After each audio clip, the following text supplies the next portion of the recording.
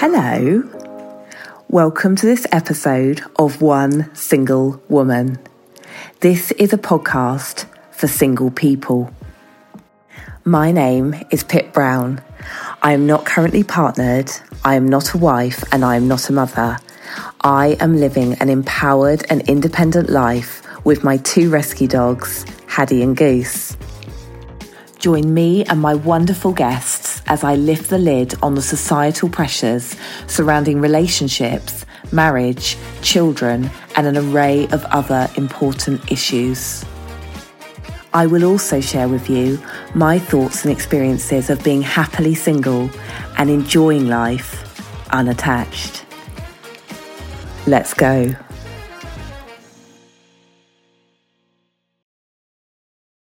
Hello, and a massive warm welcome back to One Single Woman. Before I say anything else at all, I want to say the biggest thank you for the support following my debut episode last week. I cannot tell you how much every message, voice note, comment, like and share meant to me. You'd never believe how exposed I felt last Wednesday morning, and to read messages from people who resonated with what I was saying and who agreed with what I was saying, that is my drive. You'll hear later on in this episode that I'm sat here starting a podcast because of listening to someone else's words. And so to hear that I may be able to help other people means the world to me. Thank you so much. Now, I wanted to give you some background today about myself and about my life in order to give this podcast some context. I'm going to be expressing some fairly deep feelings I have towards the end of this episode because despite the voice in my head, which keeps telling me, don't sit here and don't say all these things, I am sat here and I am saying all these things. And I always want to be my most authentic self on here. I feel that's really important. Now, I don't want to give you war and peace about my life, so I'm going to give you an outline as to where I am at this point, and then I'll give you some background with regards to the significant areas in my life and their relevance to this podcast. So, hello again, my name's Pip. I live in a beautiful village on the Isle of Wight and I own a dog walking business. I spent many years of my life in the veterinary industry where I was trained on the job as a veterinary nurse. It's all completely different now, but I was trained on the job. And when obviously COVID came along, and like with so many people, I had a bit of a wake-up call and I realised that I wasn't happy anymore, and I left my job in 2021 and accidentally set up my dog walking business. I'd started walking a Labrador for a lady in the village just to get some extra cash while I was just working out what I was going to do with my life, and it just kind of snowballed from there. And now I carry out, my days consist of approximately 3 walks with 4 to 6 dogs on each walk. That's 4 to 6, not 46. I'm not Cesar Millan. It's a perfect job for me. Dogs are very much my thing in life. I'm particularly passionate about dog rescue. There are thousands of dogs in this world needing homes, and I've done a lot of voluntary work in the past with rehoming. I've travelled across some parts of Europe looking after dogs, and when they've come from, sort of terrible situations on their way to their new lives. And I've always adopted and fostered dogs myself. And I don't do so much of the rehoming now. Actually, I don't do any of the rehoming now, but I'm still part of a national database of home checkers for animal charities. So I still do a little bit where I can. The dog walking is wonderful. I really, really love it. It's brilliant most of the time. Obviously, this time of year, it's not great when you get soaked through to your pants, but I wouldn't change my life for the world at the moment. I love spending time with my own dogs. I've got Haddie and Goose. So Haddie is a little, sweet, unassuming soul who never does anything she shouldn't be doing. Goose is a big, clumsy, woolly-haired pillock that arrived and just moved in with us just over a year ago. And life's never really been the same since he moved in. He certainly fills my life with a lot of calamity, but I love them so much and I wouldn't change anything for the world. I love spending time with my friends. My friends are a big part of my life. I love photography and anything creative. And I've just completed, I know I mentioned this last episode, I've just completed my powerboating course. So that was so exciting. Did it on what would have been one of the roughest days of the year. It was blowing a hoolie, it was raining, and it was absolutely brilliant. I was slightly disappointed. I carried out the course with a friend of mine, Michael, and when I heard that there was man overboard training, I very enthusiastically volunteered him to go in the water so that I could retrieve him out. But that didn't end up happening. We didn't end up doing anything like that. We were throwing buoys in and retrieving them with boat hooks. So anyway, there's always next time. And I'm apparently now a podcaster. So I think this podcast is going to take up the majority of my life. It's swiftly becoming a full-time job. But I am so enjoying putting these episodes together. And I think it's so important to be speaking out about this topic in particular and the sort of, well, this topic obviously umbrellas lots of other topics. Speaking of which, I'm going to give you some background now regarding my child-free status, and I just want to make people aware that I am going to be discussing infertility. When I was 11 years old, I started my menstrual cycles. What led on from that point was a whole load of misery for me. My cycles were incredibly heavy, they were painful and they were erratic. I needed a lot of time away from school during those years of my life, and when I was able to go to school, I usually ended up being sent home by the nurse in a bit of a state. My mum took me for various trips to the doctors, and we were told that it was my age and that things would level out and settle down. With my cycles came the most horrendous mood swings. And I spent those years of my life dealing with a lot of anger and a lot of resentment, not just towards my body, but to those around me. It really turned me into an anxious mess. To cut a very long story short, when I was 14, my cycles suddenly just stopped out of nowhere. I had the last one, which was just as horrendous as the others, and then they just stopped. After a few months, my mum sort of dragged me to the doctors. I didn't want to go because I didn't want to go for a doctor to kick things off again, but we did go. And at the time, my aunt was a consultant in London, and she was able to put us in touch with a paediatric consultant up there. And I went through a massive test, scans, ultrasounds, and I was eventually diagnosed with premature ovarian failure, meaning I was effectively in the menopause at 15 years old.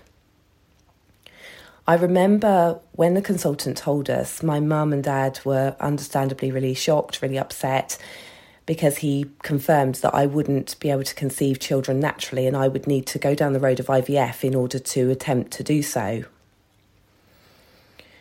To this day, I can honestly say that I've never felt any form of grief surrounding my infertility.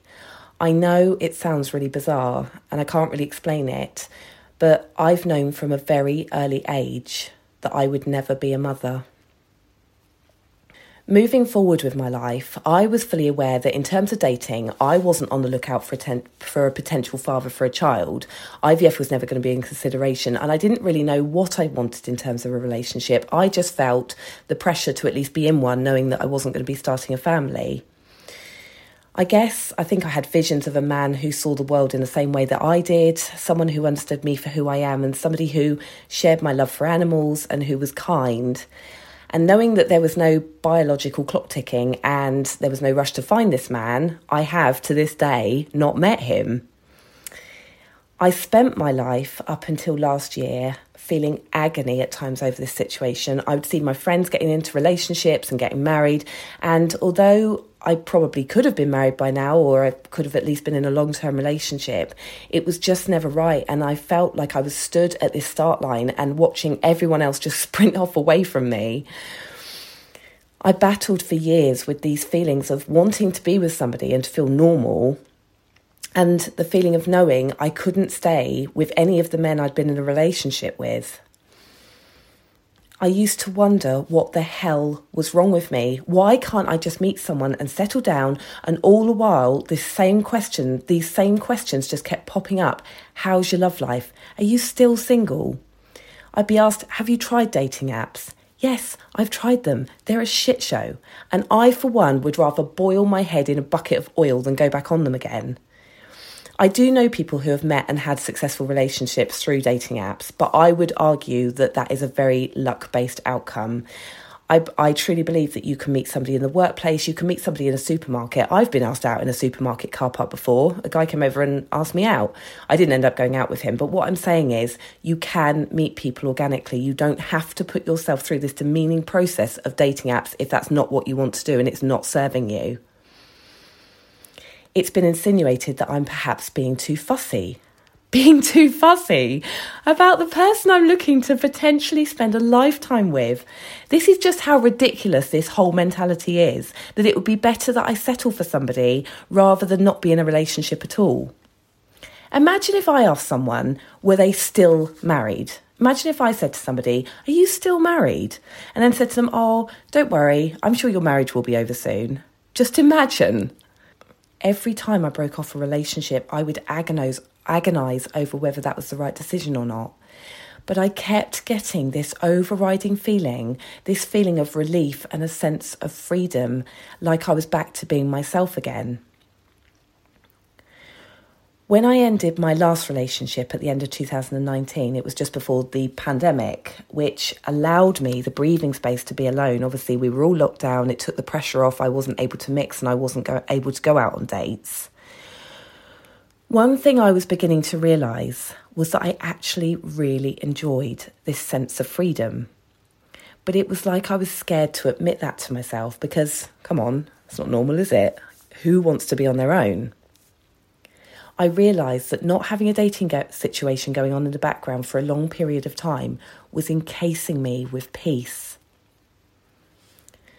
Lockdown obviously eased and I felt so anxious again. I knew I could reluctantly get back out in the world of dating, and instead of listening to my inner voice, the one which told me that I was just fine on my own, I went on a few dates, but none of them led to anything.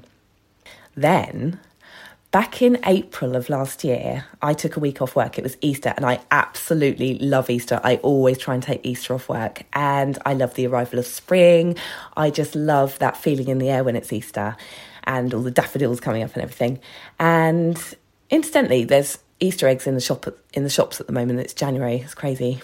Anyway, I'd woken up one morning and I got the dogs in the car and I was going to take them off for a walk. But before we left the car, I had a quick search on podcasts. I don't really know what I was looking for. I think I typed in something like single woman. Incidentally, that is what I would now pop up if I put that into podcast, but there we go. Anyway, what I stumbled upon was a podcast called Spinsterhood Reimagined. Now, I'd never really given the word spinster a lot of thought, but the image it would conjure up in my head isn't a particularly positive one. But on the cover of this podcast was a beautiful woman jumping in the air looking happy as Larry.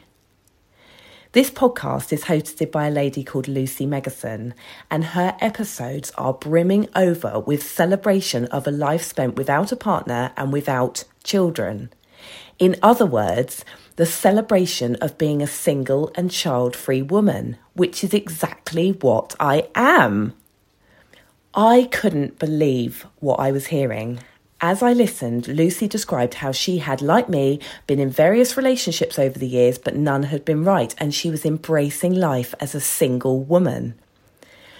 The way Lucy described how she felt about her single life was the exact same words which had been in my head for years. Somebody else was saying out loud the same thoughts that I had kept wrapped up inside of me, the same feelings which made me feel like a total effing weirdo. Not only was she voicing exactly how I saw life, she was interviewing many, many women who felt exactly the same. There was interview after interview of women who all had their own unique situation.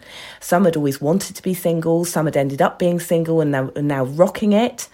Some were planning to have children on their own, some were partnered but had chosen not to have children, but they were all singing from a really similar hymn sheet. Lucy is also mad about personal development, and so I embarked on that journey on that very same day, and I've never looked back. It's no exaggeration to say that discovering Lucy's podcast changed my life. It made me look back on all the situations I have walked away from, and instead of thinking to myself, what is wrong with me? I now know that there was everything right in every single decision I made. My eyes had been opened to not only how incredible it is not to be in a bad or even a mediocre relationship, but to how close I had come over the years to giving in, to staying in one of those relationships in order to feed the part of me that was so concerned with fitting in. I am not in a relationship with a man who smothered me, telling me that I was too independent if I didn't want to spend all my free time with him. I am not putting myself through the process of IVF for a man who wanted to change my mind about having children. I am not with a man whose morals surrounding animal welfare in no way matched mine. I am not living with a man who I adored, but he had 3 children and a controlling ex-wife in the background. And I'm not with a man who ticked every single box, but he never made me laugh. Now, these relationships weren't bad relationships, not at all, but I'm highlighting the major problems within them. Because things like a partner who smothers you, someone who wants children when you don't, these are massive issues. It's not like living with someone who leaves their dirty pants on the floor or an empty cereal packet in the cupboard. These are ways in which you will seriously compromise yourself if you go along with that situation. We are taught we need to be coupled, that we're a load of half people wandering around looking for the other half to complete us. I don't believe this could be further from the truth. The way I see it is that we are all born and we all die as whole and individual people. The right person can of course enhance and add wonder to your life, of course they can, but the wrong person will very much take a piece of you away. I am in no way disputing how many happy couples and families there are out there, not in the slightest, but we are taught that this is the only way to be happy, and it's simply not true. There is no difference between being happily coupled and happily single. They are just 2 different situations existing on the same plane. One or the other does not make you better or a more worthy person. They are just 2 different versions of life. And in the same way, being unhappily single is similar to being unhappily coupled. Both are likely to evoke similar emotions, including loneliness. Getting into a relationship to avoid being single isn't going to help. It's not going to elevate you into blissful happiness. It's going to do the polar opposite if it's with the wrong person. The secret in life is not to find someone to make you happy. It is to be happy yourself. The rest will follow in whatever shape or form that means for you. Either you will remain single and embrace a happy solo life, or you will find yourself into the right relationship, because trust me when I say that being happy on your own completely eliminates the risk of getting into the wrong one. I'm going to be going into all this in so much further detail in future episodes. I have absolutely no idea whether the right man is out there for me or not. He may not be. I may spend my life as a single woman, who knows? Does that potential outcome bother me? Nope. I don't even think about my relationship status now. Well, apart from hosting a podcast about it. But I don't mean it in that way. I'm talking about, I don't think of it in a way of trying to fix it. There is nothing to fix, because here I am at peace, happy, and beyond grateful to have listened to that inner voice which protected me from being in the wrong relationship. How amazing would it be if we could go from this outdated belief that being single is the worst place to be, and instead voice it between each other that being in the wrong relationship is in fact the worst place? Then we could all go around saying to each other, are you still in the wrong relationship? Right, we need to get you out of that right now. Now that is something I will get on board with. The intrusive questions surrounding my relationship status no longer made me feel belittled or less than. Now I see it for exactly what it is. But there is another issue which I want to speak about. The comments I've received haven't solely been aimed at my single status. Even worse is the way that people pressure those without children. I very much consider myself to be child-free regardless of my fertility issues. Given my situation, I consider myself very lucky to have always known that I didn't want them. But I have at times been questioned, prodded and poked about it by those with no idea of my personal circumstances. When asked the question, why don't you have children, or the presumptuous, when are you having children, the person being asked may be experiencing fertility issues and desperately want children. They may have suffered multiple miscarriages. They may have lost a child. They may have weighed up every option and decided that they couldn't or they didn't want to afford a child. They may not want them for a whole host of different reasons, and that is very much their business. Not only is it presumed that a woman will have children, it's also presumed that women want to have them. I have been told that I would be an amazing mother. I have also been told that I will regret not having children. Will I? Let's hypothetically say that I had listened to these comments and I had duly totted off down the road of IVF with success. I value my independence and my freedom above anything else. They are the most intrinsic part of who I am. A child would strip me of both.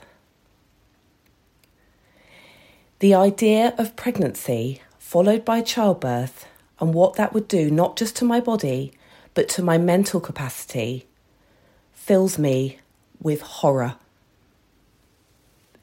The thought of then looking after a tiny human being who can't talk, can't tell me what's wrong, cries all night and will have zero independence of their own for the foreseeable future makes me feel exasperated. The incessant worry and fear I would have for that child when they reach the age to commence approximately 13 years of schooling ahead. The worry and fear I would have for that child in the world we live in today, which is both environmentally and socially beyond repair, is not something I'm willing to entertain. Because yes, of course I would adore my own child. But I know who I am, and I know exactly how it would make me feel. I would feel that overwhelming love, and I would, of course, duly sacrifice every part of my life for the sake of theirs. I would militantly ensure that they had every single thing they needed, and I would protect them with every piece of my being. But with that love, with that level of sacrifice and with that level of responsibility of not just having a baby, but becoming a parent,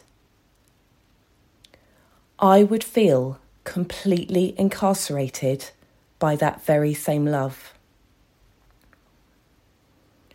I won't even go into the teenage years and all that entails, whether you have a boy or a girl. The whole thing to me is something which the way it is treated so casually by those passing comment is unfathomable. It's the most life-altering event that could ever happen to a woman. And it's one that could so easily lead to both physical and mental health issues. And those of us who choose not to undertake this role are at best questioned and pressured. At worst, we are called selfish or scaremongered by society with the regrets we will apparently face. I have fairly recently been subjected to comments from a man who incidentally doesn't have children of his own. He informed me that I am a woman, no shit Sherlock, and that I must want children and that I will regret it. I mean, it was very good of him to let me know, but I will no longer be tolerating conversations regarding my womb any more than I will the ones regarding my choice to be a single woman. I am so grateful that these comments have mainly come from strangers or acquaintances in my life, not from the people close to me. But doesn't that make it even more ludicrous? Why on earth do we feel that we have the right to pressure people over such a monumental decision of whether or not to bring a human being into this world? And to anyone out there facing these pressures, please remember that this is your life, it's your body, and it is your choice.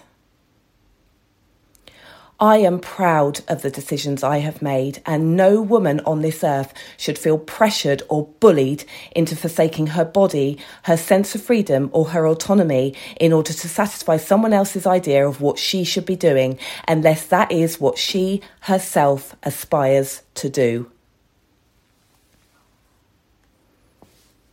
I believe this thought process has cultivated a social catastrophe.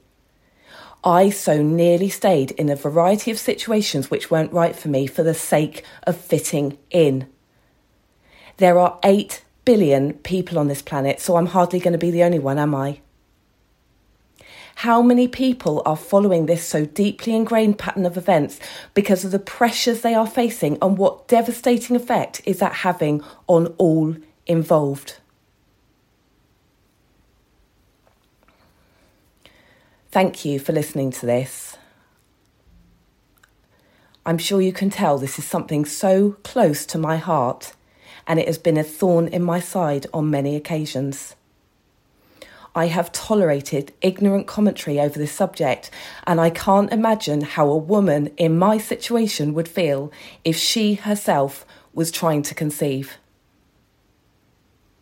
Imagine a world in which these pressures no longer existed. Imagine a world where we live and let live and simply leave people alone to do what is right for them. That's a world I would be very happy to live in. This is a subject I'm going to be diving a lot further into. I've only scratched the surface here. But I've just had an email from Goose with the subject. He's in the kitchen. I don't even know how he's managed to email me from out there with the subject heading, "You said we were going for a walk."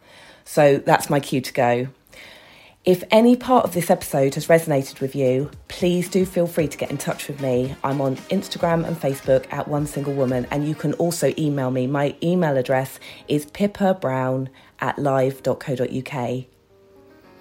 Until next week, thank you again, and bye for now.